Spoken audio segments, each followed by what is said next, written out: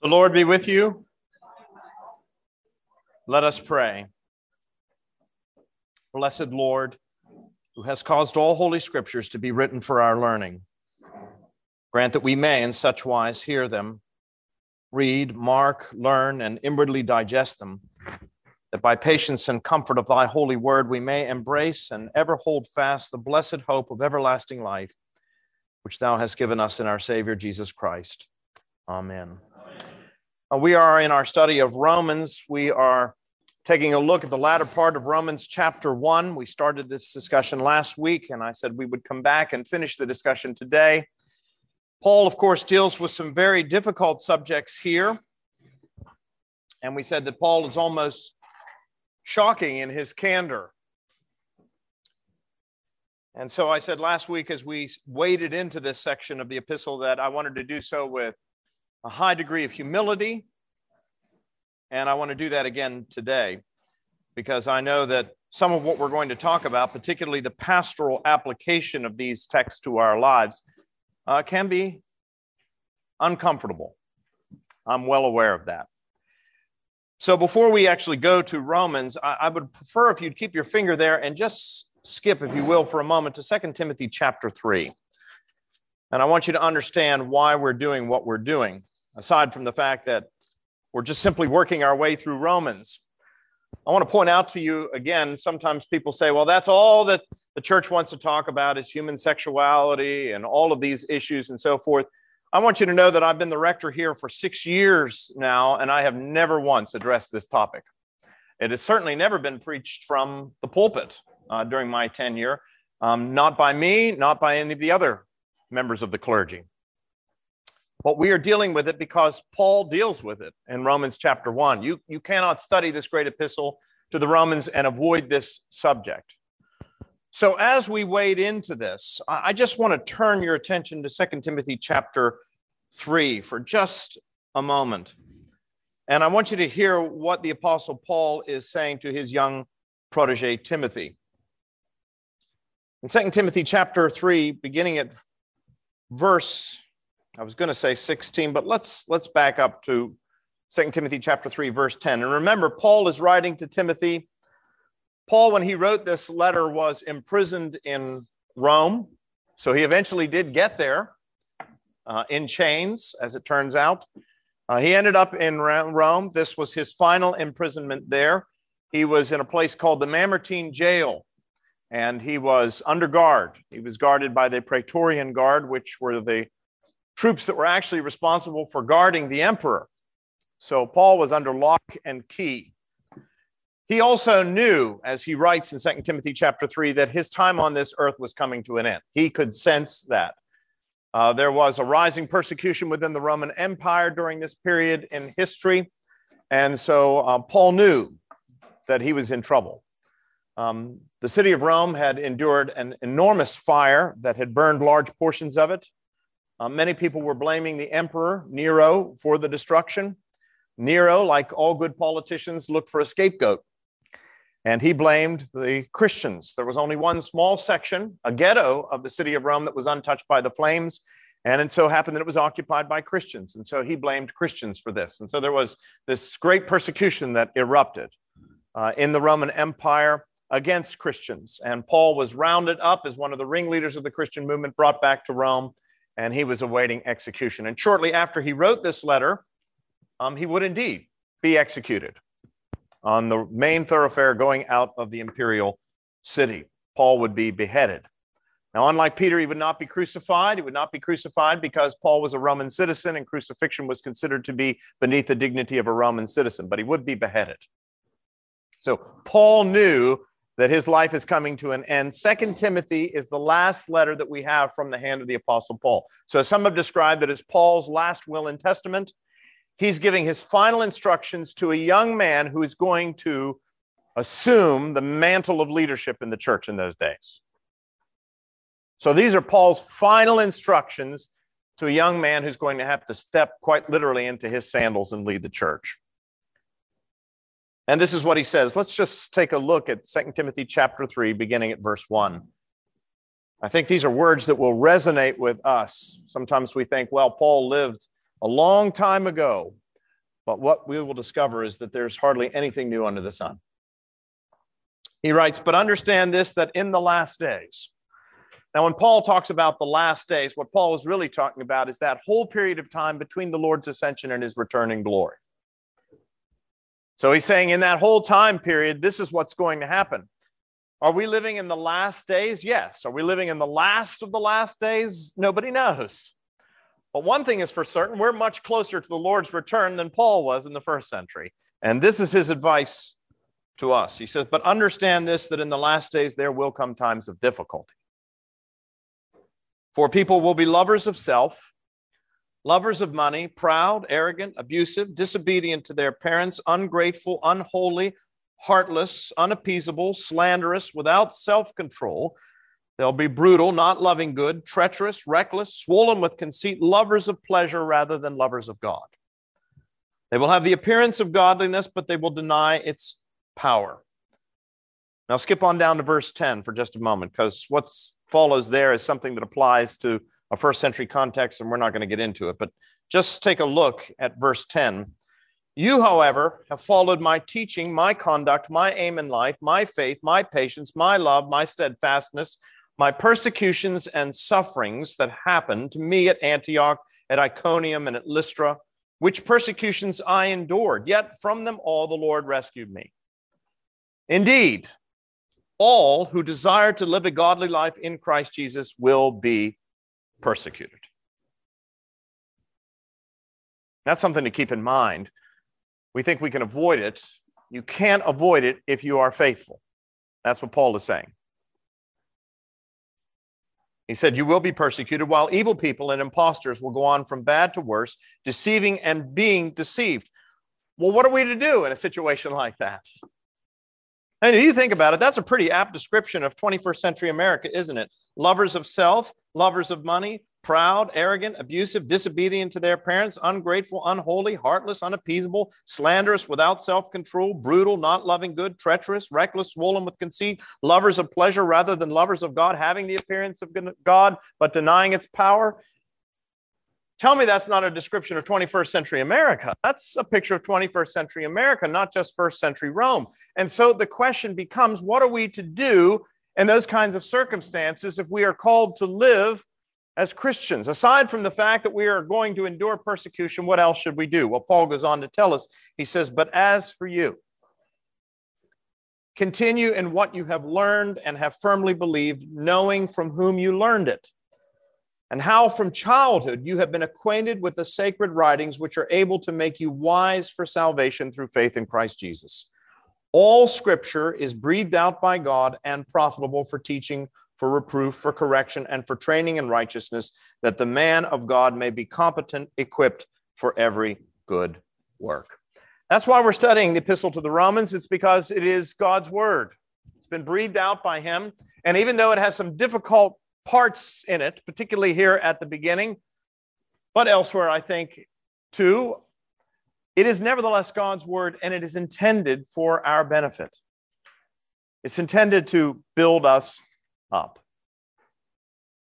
So let's try to approach it with that level of humility as Christians, trying to live under the authority of Scripture, asking ourselves, all right, if this is what the Bible teaches, then how do we apply this to our lives and to the lives of others in a way that is faithful to the word, but also pastorally sensitive to the challenges that we face in this postmodern world? That's what we want to do today. And I know that this is a topic that can make some people feel somewhat uncomfortable, particularly if you're of a certain generation. I had somebody come up to me this week and said, my wife made me listen to your lecture on sex. And I said, oh, and he said, so I did, but we had to sit on opposite ends of the room. Just the idea of it's an uncomfortable topic, and I didn't want to look at her and she didn't want to look at me, but we needed to listen to the lecture. So I recognize that this is a somewhat uncomfortable topic, but you need to understand, first of all, not only does Paul address it, but it is a subject that is everywhere in our culture.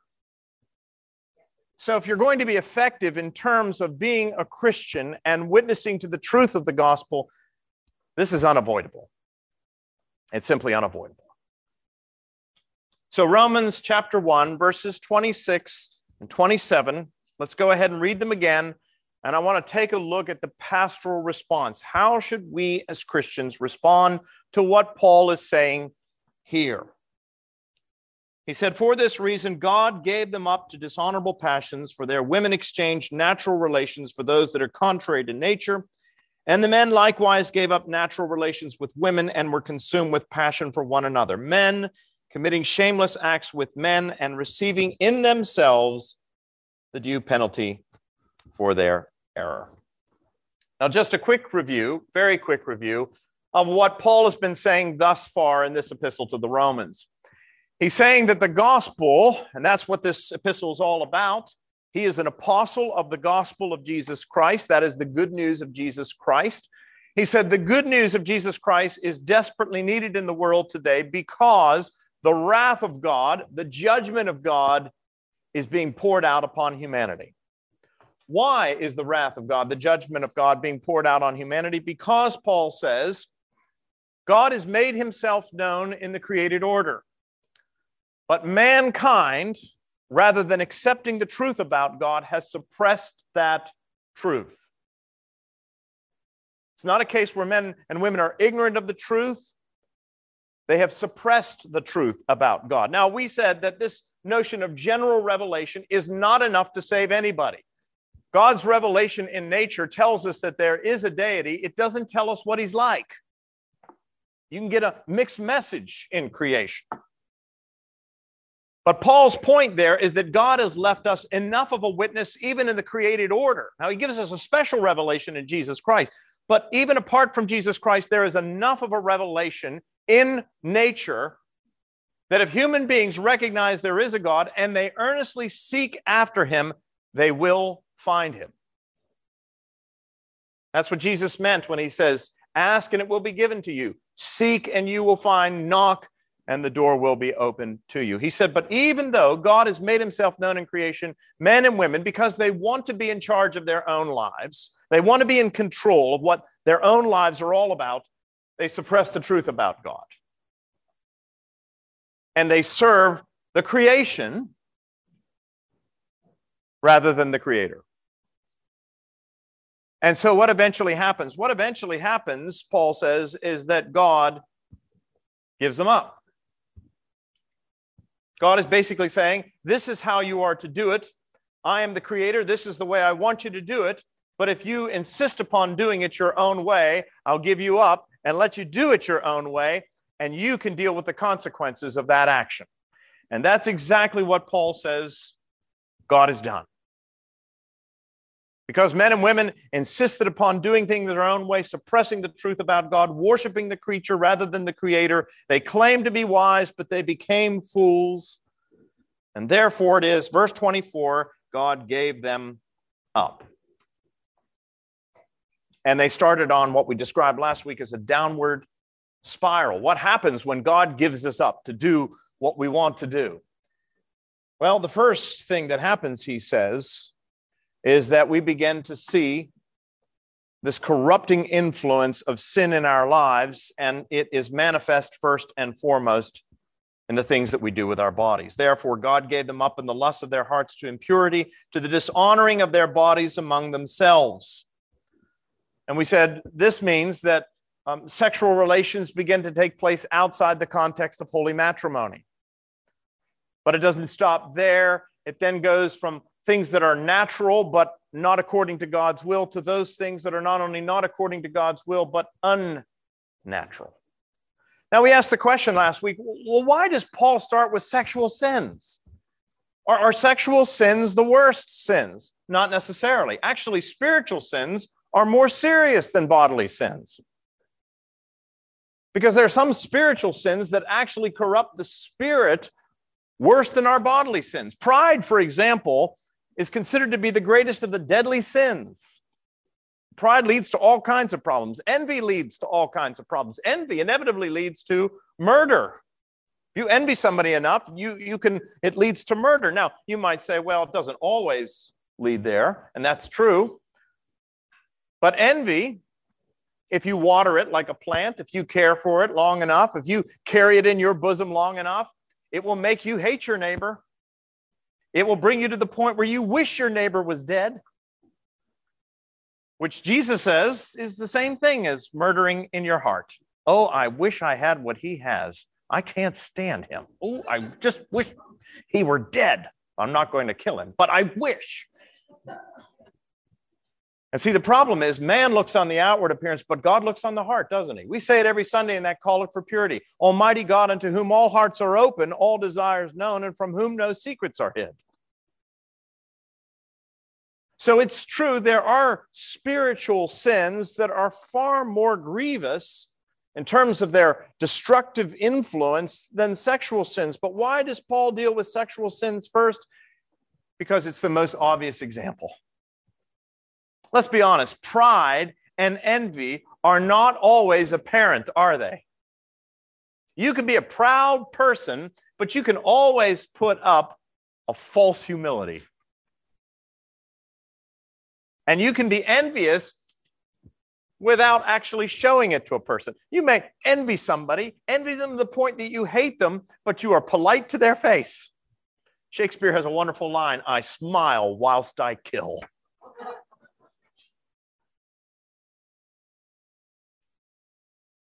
But sexual sins, we see those, don't we? They were evident in Paul's society, and let me tell you something, they are the most obvious in our society. There is no subject that we are more obsessed with in Western culture than sex. It sells everything, from bicycles to Uncle Ben's rice. I guess you can't call it Uncle Ben's rice anymore, but whatever it is, that's the way it is. It sells everything.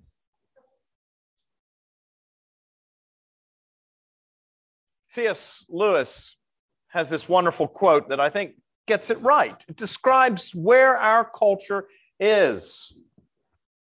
Lewis said, you can get a large audience together for a striptease act. That is, to watch a girl undress on the stage. Now, suppose you came to a country where you could fill a theater by simply bringing a covered plate onto the stage and then slowly lifting the cover so as to let everyone see just before the lights went out that it contained a mutton chop or a bit of bacon. Would you not think that in that country something had gone wrong with the appetite for food?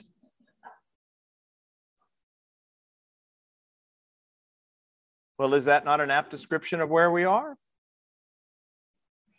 Of course, it's an apt description of where we are. And that's why Paul deals with this issue. Now, last week, we took a look at the various biblical citations that deal with this whole subject.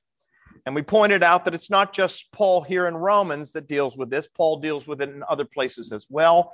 He deals with it in a even more in-depth way, actually, in 1 Corinthians chapter 6. He also references it in his other letter to Timothy, 1 Timothy chapter 1.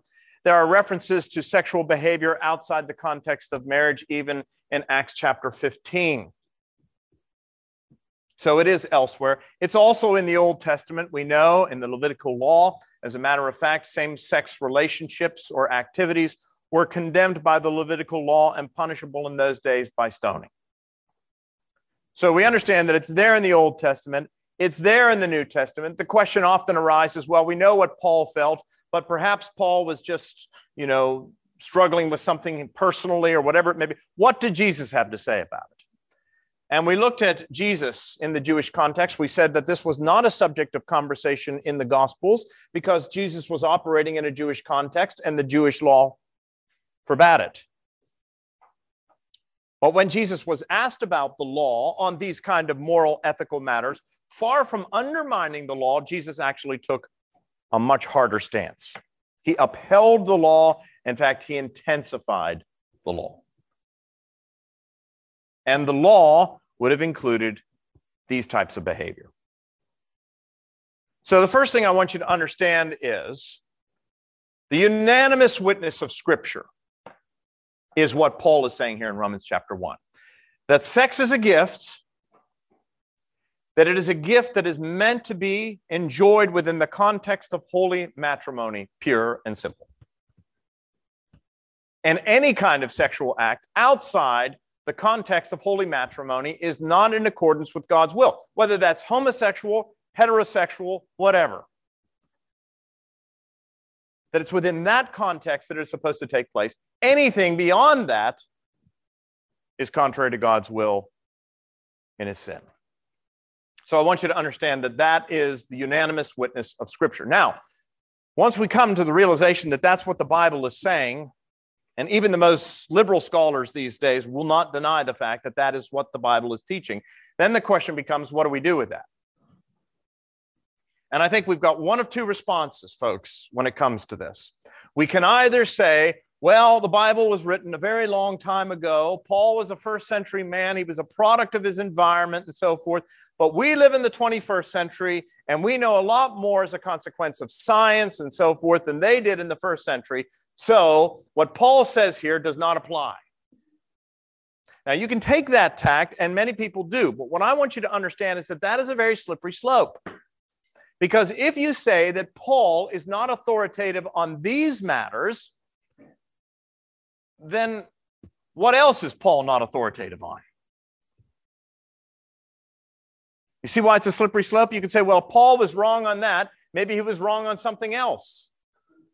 And the whole notion of biblical authority goes right out the window. So you can adopt that stance if you want, but I want to tell you, as a Christian, that is very problematic, and it's one of the reasons why the mainline Protestant denominations are in such disarray today, because they don't have any more locus of authority. If the Bible is no longer authoritative in all matters of faith and practice, then something else has to fill that vacuum. And normally what it is that church's governing body. Whether it's the General Assembly of the Presbyterian Church or the General Convention of the Episcopal Church, what happens is that a bunch of people get together and they vote on things, and whoever gets the most votes, that's what becomes authoritative.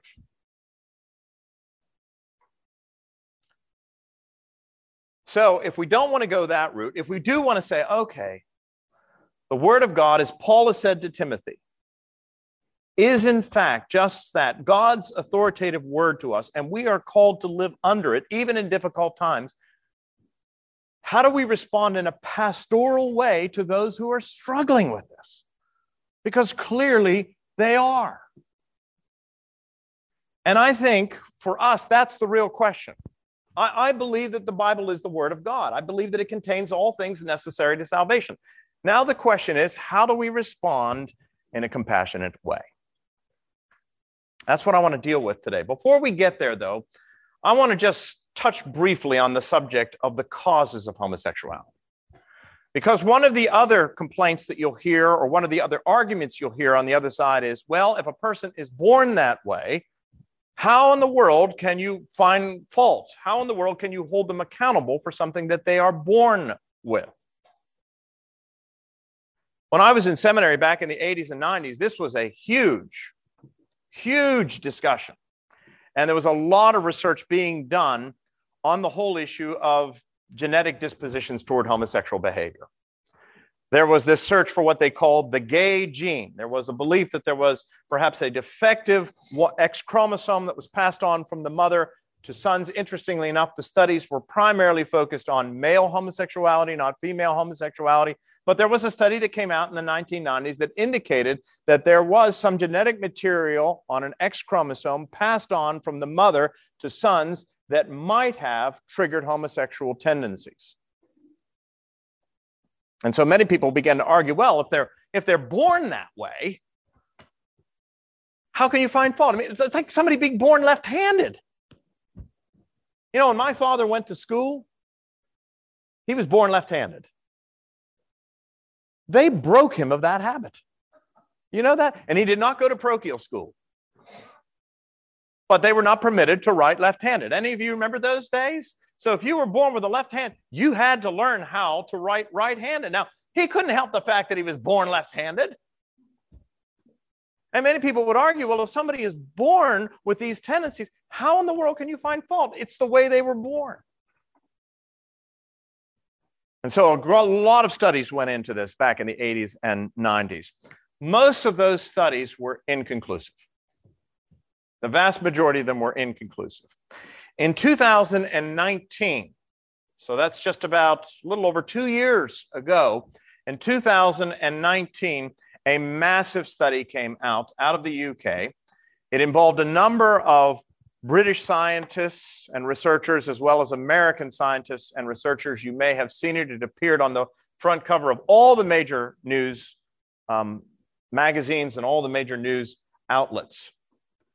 And what it declared, this is from the Independent, there is no such thing as a gay gene, says major study. Harvard Magazine, this was their lead story. There's still no gay gene. What that study, which was the largest study of its time ever engaged in, what that study concluded was that there is no conclusive evidence that there is anything genetic that causes homosexual attraction, either in men or in women. In fact, the study said it is probably a combination of a number of factors. There may be some genetic elements in there, but there's certainly nothing that automatically triggers this one way or the other. Instead, the study said, this came out in the Daily Mail in the UK, homosexuality is caused by both genetic and environmental factors. So, is it nature or is it nurture? And what some of the most recent studies seem to indicate is that it may be a combination of both. Translate, we don't know. We don't know what causes this. But one thing is very clear, you simply cannot say anymore, well, I was born this way, it was hardwired into me. The most recent science says that that is no longer the case. And I can make all of these articles available on the website, so you can go ahead and read them for yourself. But let's just say that at some point in the future, science is always a changing thing. You know, it's a moving target. What if we discover at some later point that homosexual behavior does occur naturally? Does that mean that the church has to change its stance? Does that mean that we have to rewrite the New Testament and what the Apostle Paul and others say about this? Well, I want you to understand the Bible is very clear. We are all born with certain tendencies. Every single one of us. And some of those tendencies are destructive. Psalm 51, that's David's great psalm of confession. He says, in my mother's womb, as I was conceived, I was a sinner. We call that being OS positive, original sin positive. We all have a tendency toward destructive, sinful behavior, don't we? So that's the first thing you need to understand as we weigh into this next section of our study of this topic here in Romans chapter 1. That what Paul is talking about here is not temptation or even tendency or even proclivity. What Paul is talking about is activity. We're all tempted. There's probably not a man in the room at one point or another that has not been tempted in an adulterous way. But as Billy Graham once said, and I love this, the way he put it, he said, you cannot stop birds from flying into your hair. I think he said that back in the 60s when ladies had those big bouffant hairdos. He said, you cannot stop birds from flying into your hair, but you can stop them from nesting there. And there's truth in that, isn't it? We're all going to be tempted. My goodness, even Jesus was tempted. That's why the Epistle to the Hebrews says that we have a great high priest who is able to sympathize with us in our weakness because he has been tempted in every way just as we are, yet what? Did not sin. So the problem is not in the temptation. The problem is giving into it. So if somebody is born with a proclivity toward this type of activity, that in and of itself is not wrong. Furthermore, Romans chapter 3, if you will, turn to Romans chapter 3 for just a second and listen to what Paul says here.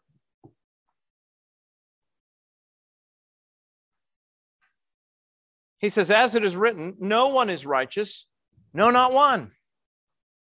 No one understands, no one seeks God.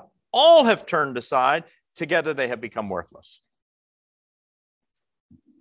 So this tendency toward destructive, selfish behavior exists in all of us. That's why Paul in Romans chapter 3 says, all have sinned and fallen short of the glory of God. Every single one of us. We all have natural tendencies toward sinful behavior, toward those things that are outside the context of God. And furthermore, there are many things that we know people have a genetic predisposition toward that are destructive. And even though they may be born with these tendencies, we don't necessarily say that it's okay. For example, we know now that certain people have a tendency toward alcoholism. It runs in families. All right? We describe alcoholism as a disease. We are more enlightened in our understanding of what causes alcoholism than people in a former day who just felt that you were weak in terms of your character. We understand that there are certain dispositions, that if your father was an alcoholic, that may be a problem for you. But how many of us would say, well, simply because you're born that way, you ought to go ahead and indulge? Because we recognize that born that way or not, alcoholism is destructive to the individual, physically and otherwise, and it destroys families. Isn't that true? Same is true of kleptomania. You know what kleptomania is? It's stealing things. This is an interesting thing. I picked this up this morning off the Mayo Clinic website. Kleptomania. Kleptomania is the recurrent inability to resist urges to steal items that you generally don't really need and that you usually have little value. Kleptomania is a rare but serious mental health disorder that can cause much emotional pain to you and your loved ones if not treated. Kleptomania is a type of impulse control disorder, a disorder that's characterized by problems with emotional or behavioral self-control. If you have an impulse control disorder, you have difficulty resisting the temptation or drive to perform an act that's excessive or harmful to you or someone else. Many people with kleptomania live lives of secret shame because they're afraid to seek mental health treatment. Although there's no cure for kleptomania, treatment with medication or talk therapy, psychotherapy, may help to end the cycle of compulsive stealing. And there's the website, so you can read the article for yourself. Now, what that's telling us is that some people have a disposition, for whatever reason, toward kleptomania. But how many of us are going to say, if you own a shop, the kleptomaniac comes in here and he starts stealing things out of your shop, you're going to say, well, he can't help it, he's born that way. Every single one of us is going to say, well, he may be born with that way, but he still can't do it. Isn't that right?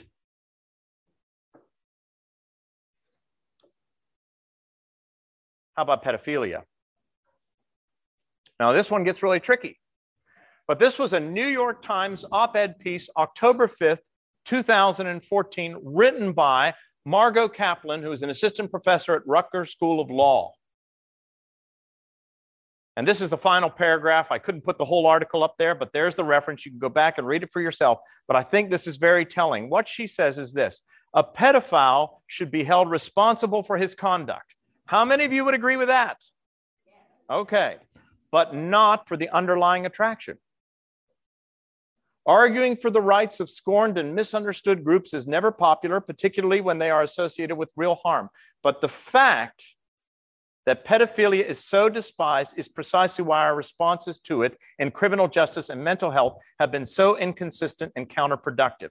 Acknowledging that pedophiles have a mental disorder and removing the obstacles to their coming forward and seeking help is not only the right thing to do, but it would also advance efforts to protect children from harm. Now, what is she saying there? Pedophilia is a mental health issue. So all I want you to understand is that, yes, we all have a tendency towards certain things, and there are many things out there in society that we acknowledge may be the result of a genetic disposition or maybe the result of your environment or whatever it is, and that helps us to have compassion for the individual, but nevertheless, we're not saying they can necessarily indulge in it because it is destructive to what? The individual and to society as a whole. Now, of course, we never want to apply that to sex because we think sex is a private matter. But it's not necessarily a private matter. It does have ramifications for all of society. So if that is the case, if we don't know what causes this, even if there is some sort of natural disposition toward it, we recognize that it can be destructive to society. How are we as Christians to respond? Because these people, gays, lesbians, transsexuals, whatever it may be, those people are people for whom Christ died. And he loves them every bit as much as he loves us. So how do we respond in that kind of a situation? What should be the church's response? Well, you may want to write some of these citations down. We're going to walk through them here. I'm going to try to get through this as quickly as possible because some of you may have some specific questions, and I want to try to answer those. And then I'm going to share a little bit out of my own personal life that may help you to gain some perspective. So turn back, we looked at this last week, to 1 Corinthians chapter 6 for just a moment. 1 Corinthians chapter 6, beginning at verse 9. Paul writes, "Do you not know that the unrighteous will not inherit the kingdom of God? Do not be deceived, neither the sexually immoral." When he says sexually immoral here, because he goes on to differentiate with homosexual behavior, sexually immoral means those who are engaged in sexual activity outside the context of marriage.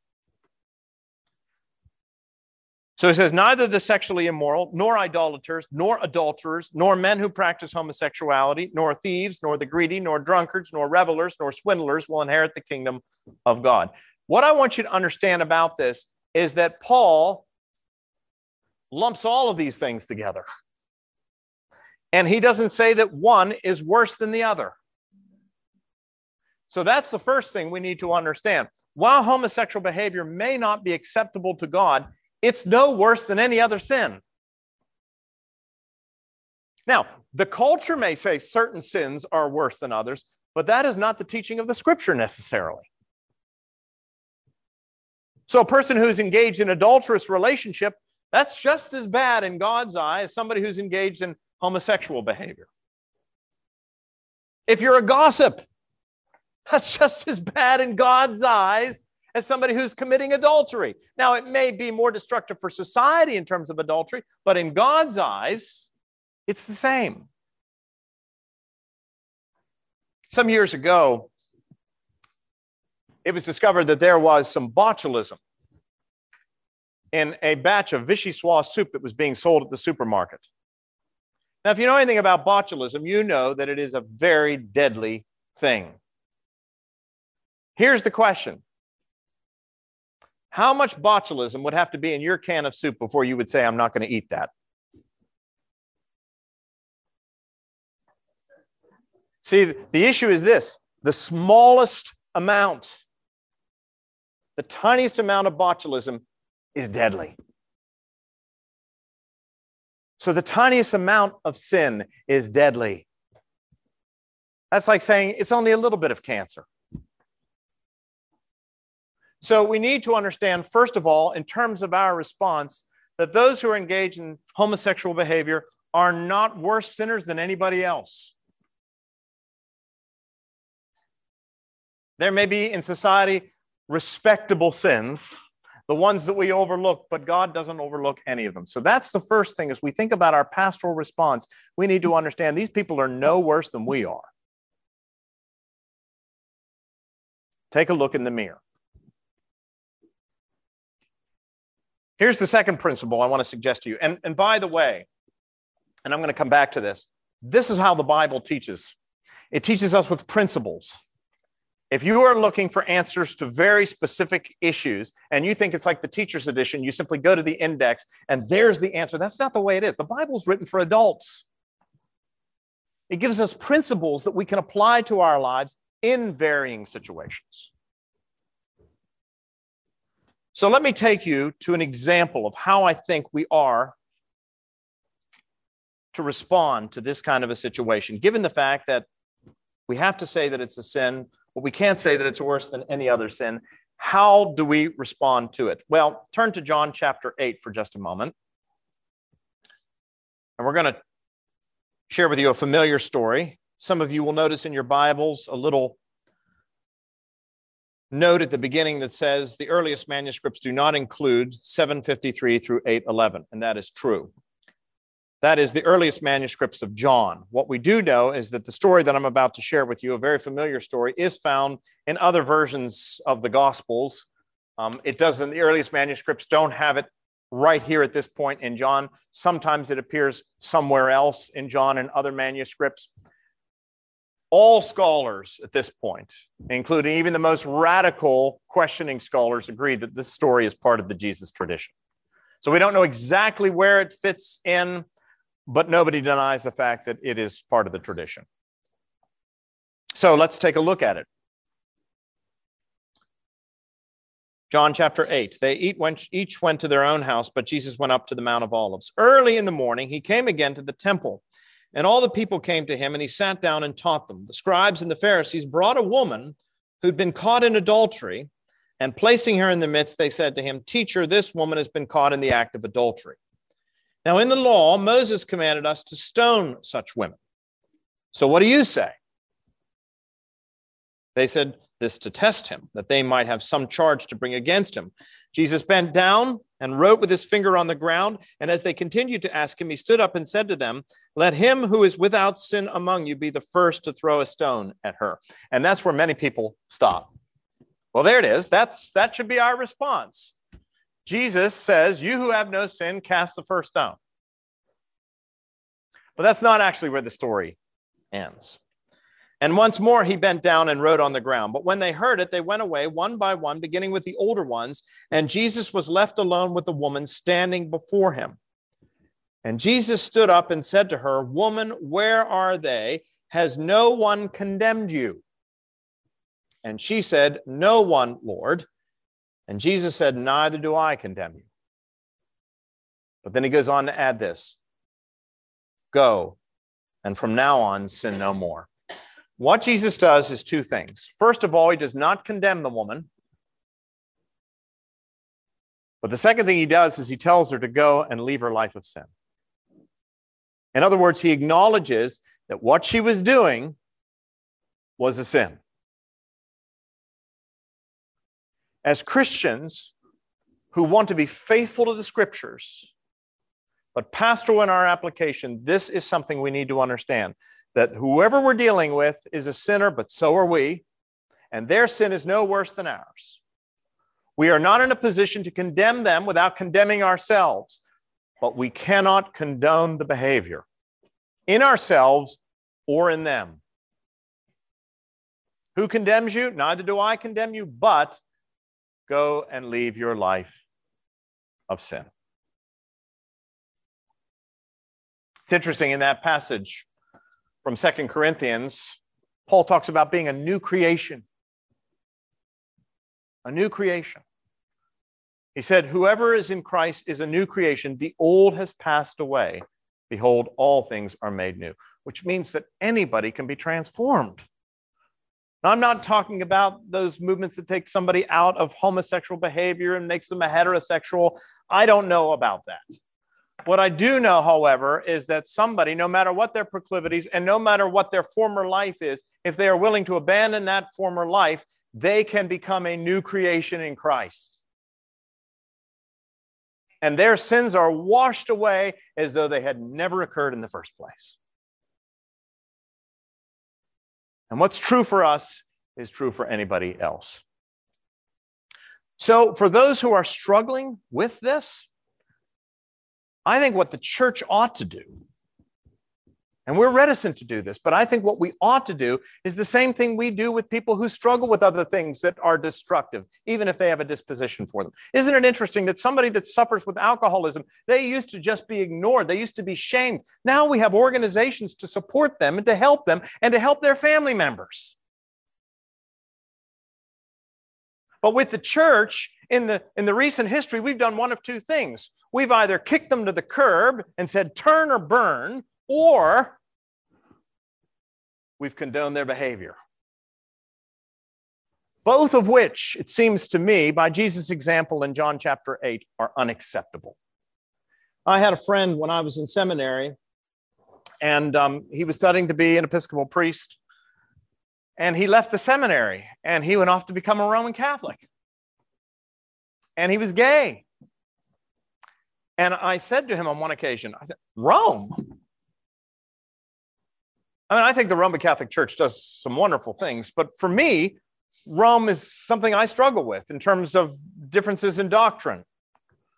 And that was particularly true in those days. And so I said to him, you're going to leave us and go to Rome? Why would you do that? And he said, you know, I have struggled for years with same-sex attraction. And he said, and I went and I spoke to an Episcopal priest about this. He said, I felt guilty. I read the scriptures. I felt guilty about what I was doing. And so I went for counsel and for advice. And the Episcopal priest said, oh, you're fine just the way you are. This is the way God made you. You ought to get over this guilt and begin to engage in this lifestyle and be happy. And he said, I tried it. And he said, all I found was more guilt and misery. He said, I was at the point of suicide. He said, in desperation, one night, I went to a Catholic church and I saw a Catholic priest. And he told me, this is what he told me. He said, what you're doing is not right, but the church is here to help you, to support you, and to love you, and to keep you on the straight and narrow. He said, the Episcopal priest, these were his words, patted me on the head and sent me to play in traffic. The Episcopal priest patted me on the head and sent me to play in the traffic. And the Roman Catholic priest spoke truth in love. I think that's what we're called to do. And it's a difficult thing. So why don't we have organizations? We have organizations like Alcoholics Anonymous. There's no shame in that. Oftentimes, they meet at churches.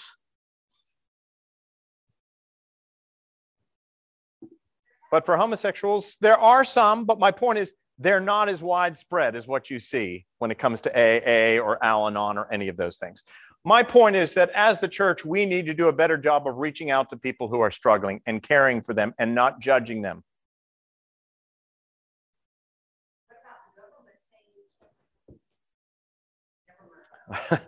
I'm not worried about the government. I'm just saying helping these people. And again, I'm not talking about any kind of organization that leads somebody to change their tendencies. I don't know about that. I don't know how successful that is. I know that God can do anything. I do believe that. But I also know that God calls some people to a life of singleness. And that may be the case whether you're a heterosexual or a homosexual. The point is, whatever life you're called to, the church ought to be there to help you live in accordance with God's law for your benefit. Here's the last thing I'll say about this, and then I'm going to sort of wrap things up and give you an opportunity to ask some questions. We need to understand, and I don't think many people do, we are living in a post-Christian context. We are not living in the age of Christendom. So looking out over this group, you need to understand most of you were raised in a Christian environment. Even if you weren't raised in the church, you were breathing the fumes of Christianity. The morality and the ethics that you were brought up in were undergirded by a Christian worldview. That's just a fact. I had somebody come up to me yesterday and ask this question. They said, what do you do if you're counseling a young couple and they're living together? He said, my brother is a pastor, and my brother tells them that they have to live apart or he will not marry them. He said, what do you do? I said, I tell him I'll marry him.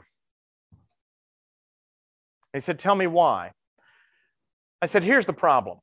There was a time when if you told a young couple that were living together prior to marriage, you ought not to do that, they knew they ought not to do it.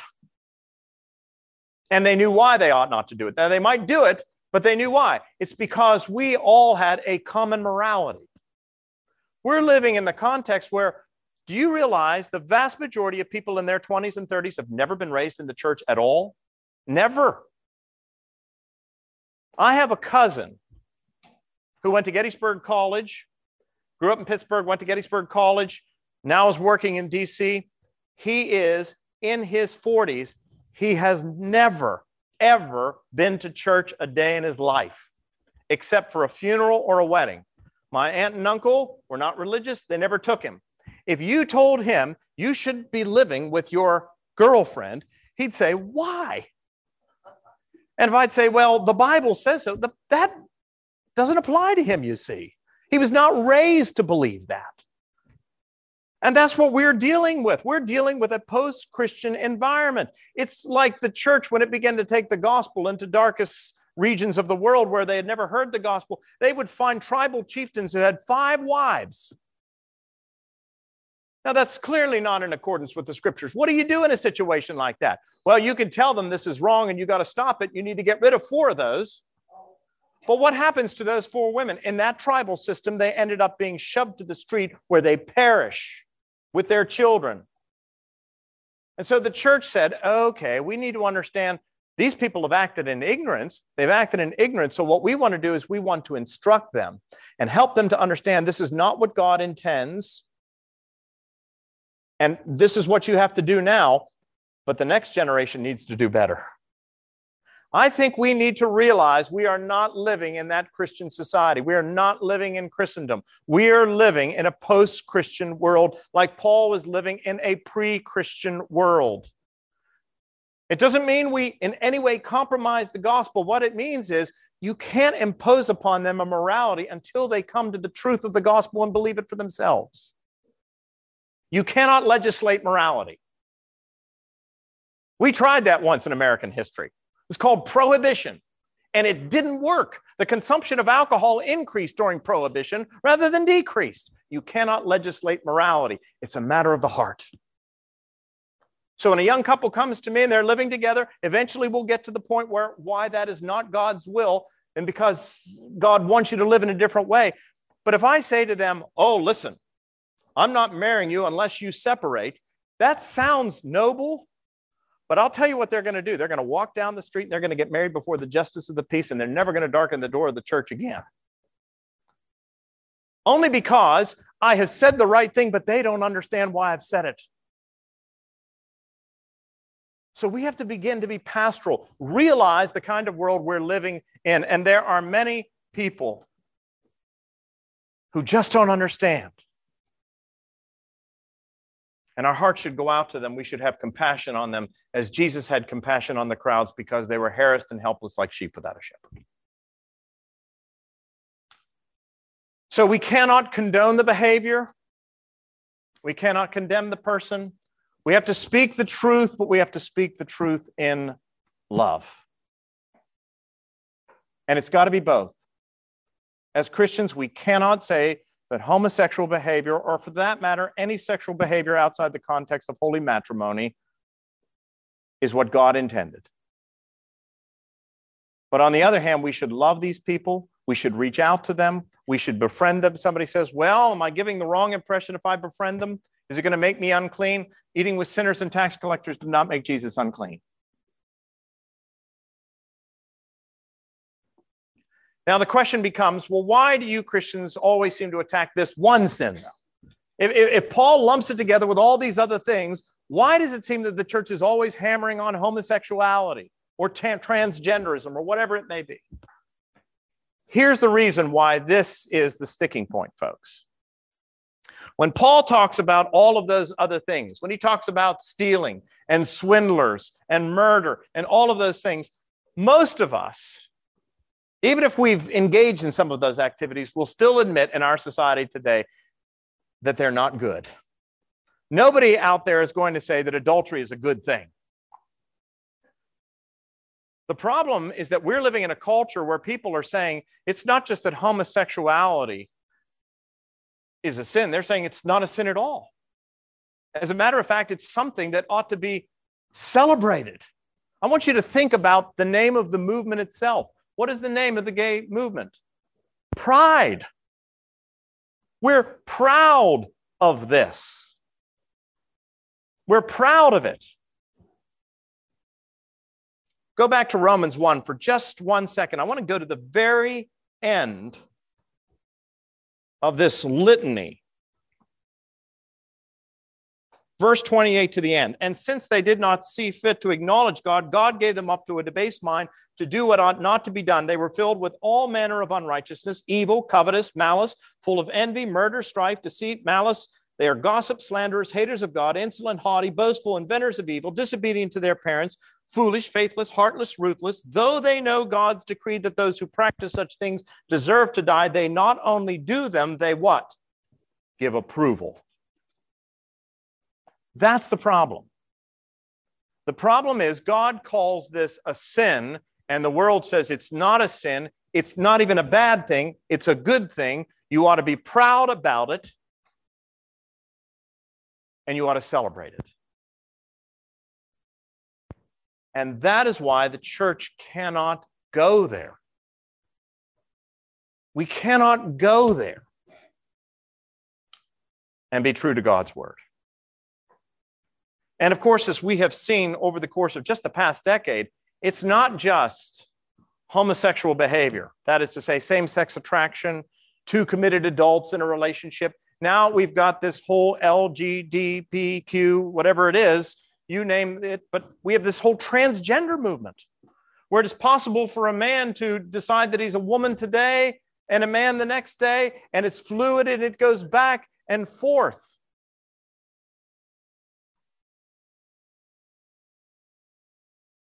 It's interesting what Jesus had to say about that. We say, well, did Jesus ever address this? Well, Jesus certainly addressed that one.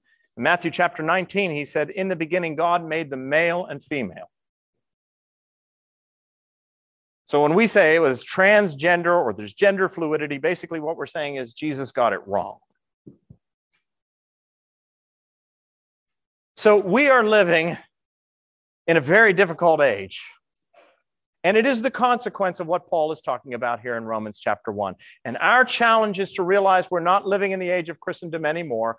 We need to reach out to people who are struggling, who are ignorant with the hope of the gospel. We need to speak the truth to them, but we need to do that in love. And if a homosexual person walks through the doors of St. Philip's Church, we need to welcome them. We need to befriend them. That doesn't mean we're condoning the behavior. But let me tell you something. If I had to exclude every sinner that walked through the doors on Sunday morning, there'd be nobody left to preach the sermons. There'd be no one left. So I want you to understand grace and truth is hard to apply in a messy world. Just is. We live in a messy world. Paul says they invent ways of doing evil. That's one of the reasons why the Bible can't be an answer book. It's because we're constantly inventing things. God is not going to give us exhaustive answers on some of the questions that you have. And I know what some of those questions are. What if my nephew decides that he's going to marry another man and I get invited to the wedding? What am I supposed to do? What do I do in a situation like this? You see, this is not ethereal. This is not abstract. This is real life. What do? I don't want to hurt my sister's feelings, but on the other hand, I don't approve of this behavior. What am I supposed to do in a situation like that? Go to the wedding or not go to the wedding? Well, if you say you go to the wedding, you've got to have a good reason why.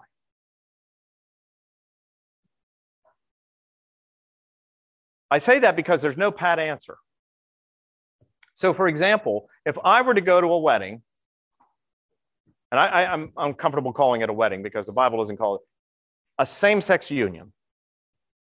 If I were to go and people know I'm a priest, what is the impression I'm left with or they're left with? The impression they're left with is he must be okay with this. Part of the reason for that is because people will read into things what they want to read into them. And so they'll say, well, he must approve of this. Is that true of a lay person, but not a priest? Well, maybe. But on the other hand, if they know you're a devout Christian and you go, are you giving approval? Or on the other hand, are you going there? They may know that you don't approve, but you're going there to support them because you do love them. And we are called to love them. What do you do in situations like that? I'm here to tell you, I don't know that there's a right or wrong answer. What the Bible does, as I said, is gives us certain principles, and you have to wrestle through those principles on your own. What I will say is this. In that kind of a situation, the one thing that it is never safe to do is to deny your conscience. All right? As a Christian, you cannot deny your conscience. Martin Luther stood before the Diet of Worms on one occasion, and they wanted him to recant his Reformed faith, or they were going to, well, any number of things could have happened to Luther at that time. He's standing before the most powerful people of the age, and they wanted to know if he would recant, and he sat there and he said, "Here I stand. I cannot do otherwise." He said, "To deny one's conscience is neither right nor safe. God help me."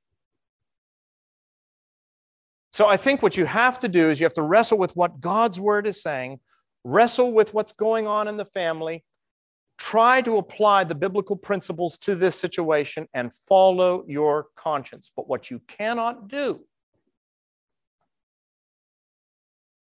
is either to condemn the person or compromise the gospel.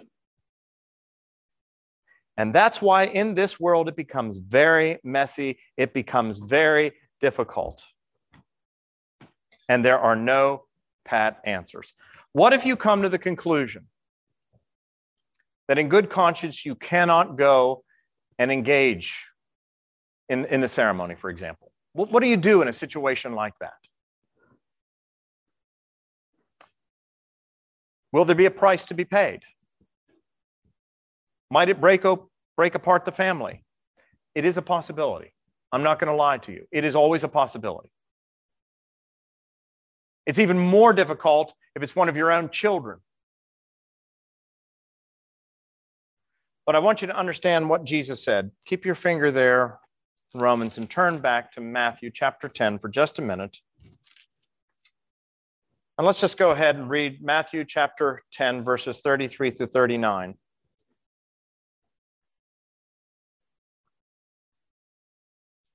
Jesus says, "So everyone who acknowledges me before men, I will also acknowledge before my Father who is in heaven.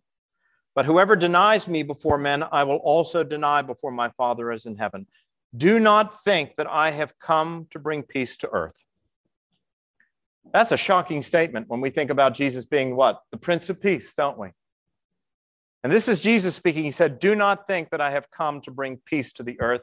I have not come to bring peace. I've come to bring a sword. For I have come to set a man against his father, and a daughter against her mother, and a daughter-in-law against her mother-in-law. And a person's enemies will be those of his own household. Whoever loves father or mother more than me is not worthy of me. And whoever loves son or daughter more than me is not worthy of me. And whoever does not take up his cross and follow me is not worthy of me. For whoever finds his life will lose it. And whoever loses his life for my sake will find it." Jesus is telling us, look, he was the light of the world. He was the truth with a capital T. But when the truth is proclaimed, when the light begins to shine, it brings division. Even when the truth is spoken in love, the reality is there will be some who will reject it. And in those moments, the question is for you, if you are going to be Jesus' follower, is will you follow him even at the cost of your own family? Because that's what it means to take up your cross and follow him. And I know that some of you are struggling with this, and I understand it. And that's why I'm going to share a story with you that I've been reticent to do because I don't like to talk about myself. I'm always anxious about that. But I just want you to understand, I know the struggle.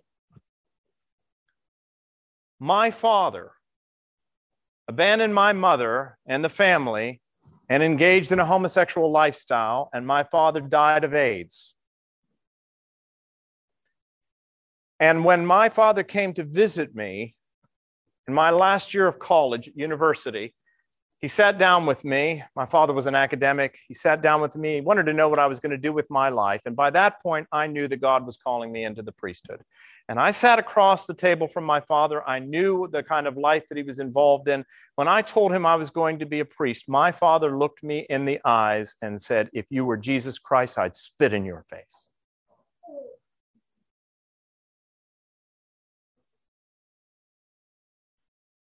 And it caused a rift, just because I was called to go into the ministry. But I made a conscious decision that I would not let go of my father. I would love him unconditionally, even if I could not approve of his behavior. And my father was never really, in his latter life, a churchgoer at all. And I loved him. He wouldn't contact me, I'd contact him. I'd come back from seminary and I'd go and visit him. And he'd bring up the subject and jump on me. "You cannot love me. You cannot accept me if you cannot accept my lifestyle." And I said, "Dad, how can you say that? There were so many things I did as a child that you didn't accept, but you love me unconditionally." And I said, "I don't care what you say. I refuse to accept that. I'm going to love you without loving your behavior in the same way that you love me, even though you don't agree with my choices." And I continued to love him. And when we began having children, Kristen and I began having children, I took our children to visit my father. But I told my father that if your friends are going to be here, I can't come.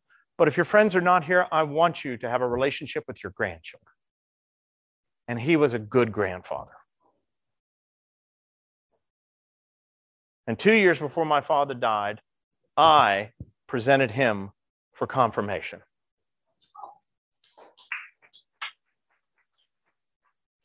And because he died from a terrible disease that was long, the entire estate was just gone. I got nothing. Father left nothing. The only two things I got from his estate were a Bible and the Book of Common Prayer that was presented to him on his confirmation. And I was flipping through it and I came to the confession of sin. And the words, "the burden of them is intolerable," was underlined. So I know he struggled. And I knew he had a hard time forgiving himself. But God is the God whose property is always to have mercy. It is never easy. It is messy. It is painful. But it is the gospel way. Neither do I condemn you. But go and leave your life of sin.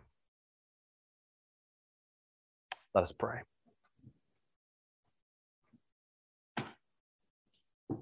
Father, we give you thanks and praise for your word. It is hard for us as Christians to live under the authority. There are so many questions, and it is difficult, especially when it comes to individuals in our own families.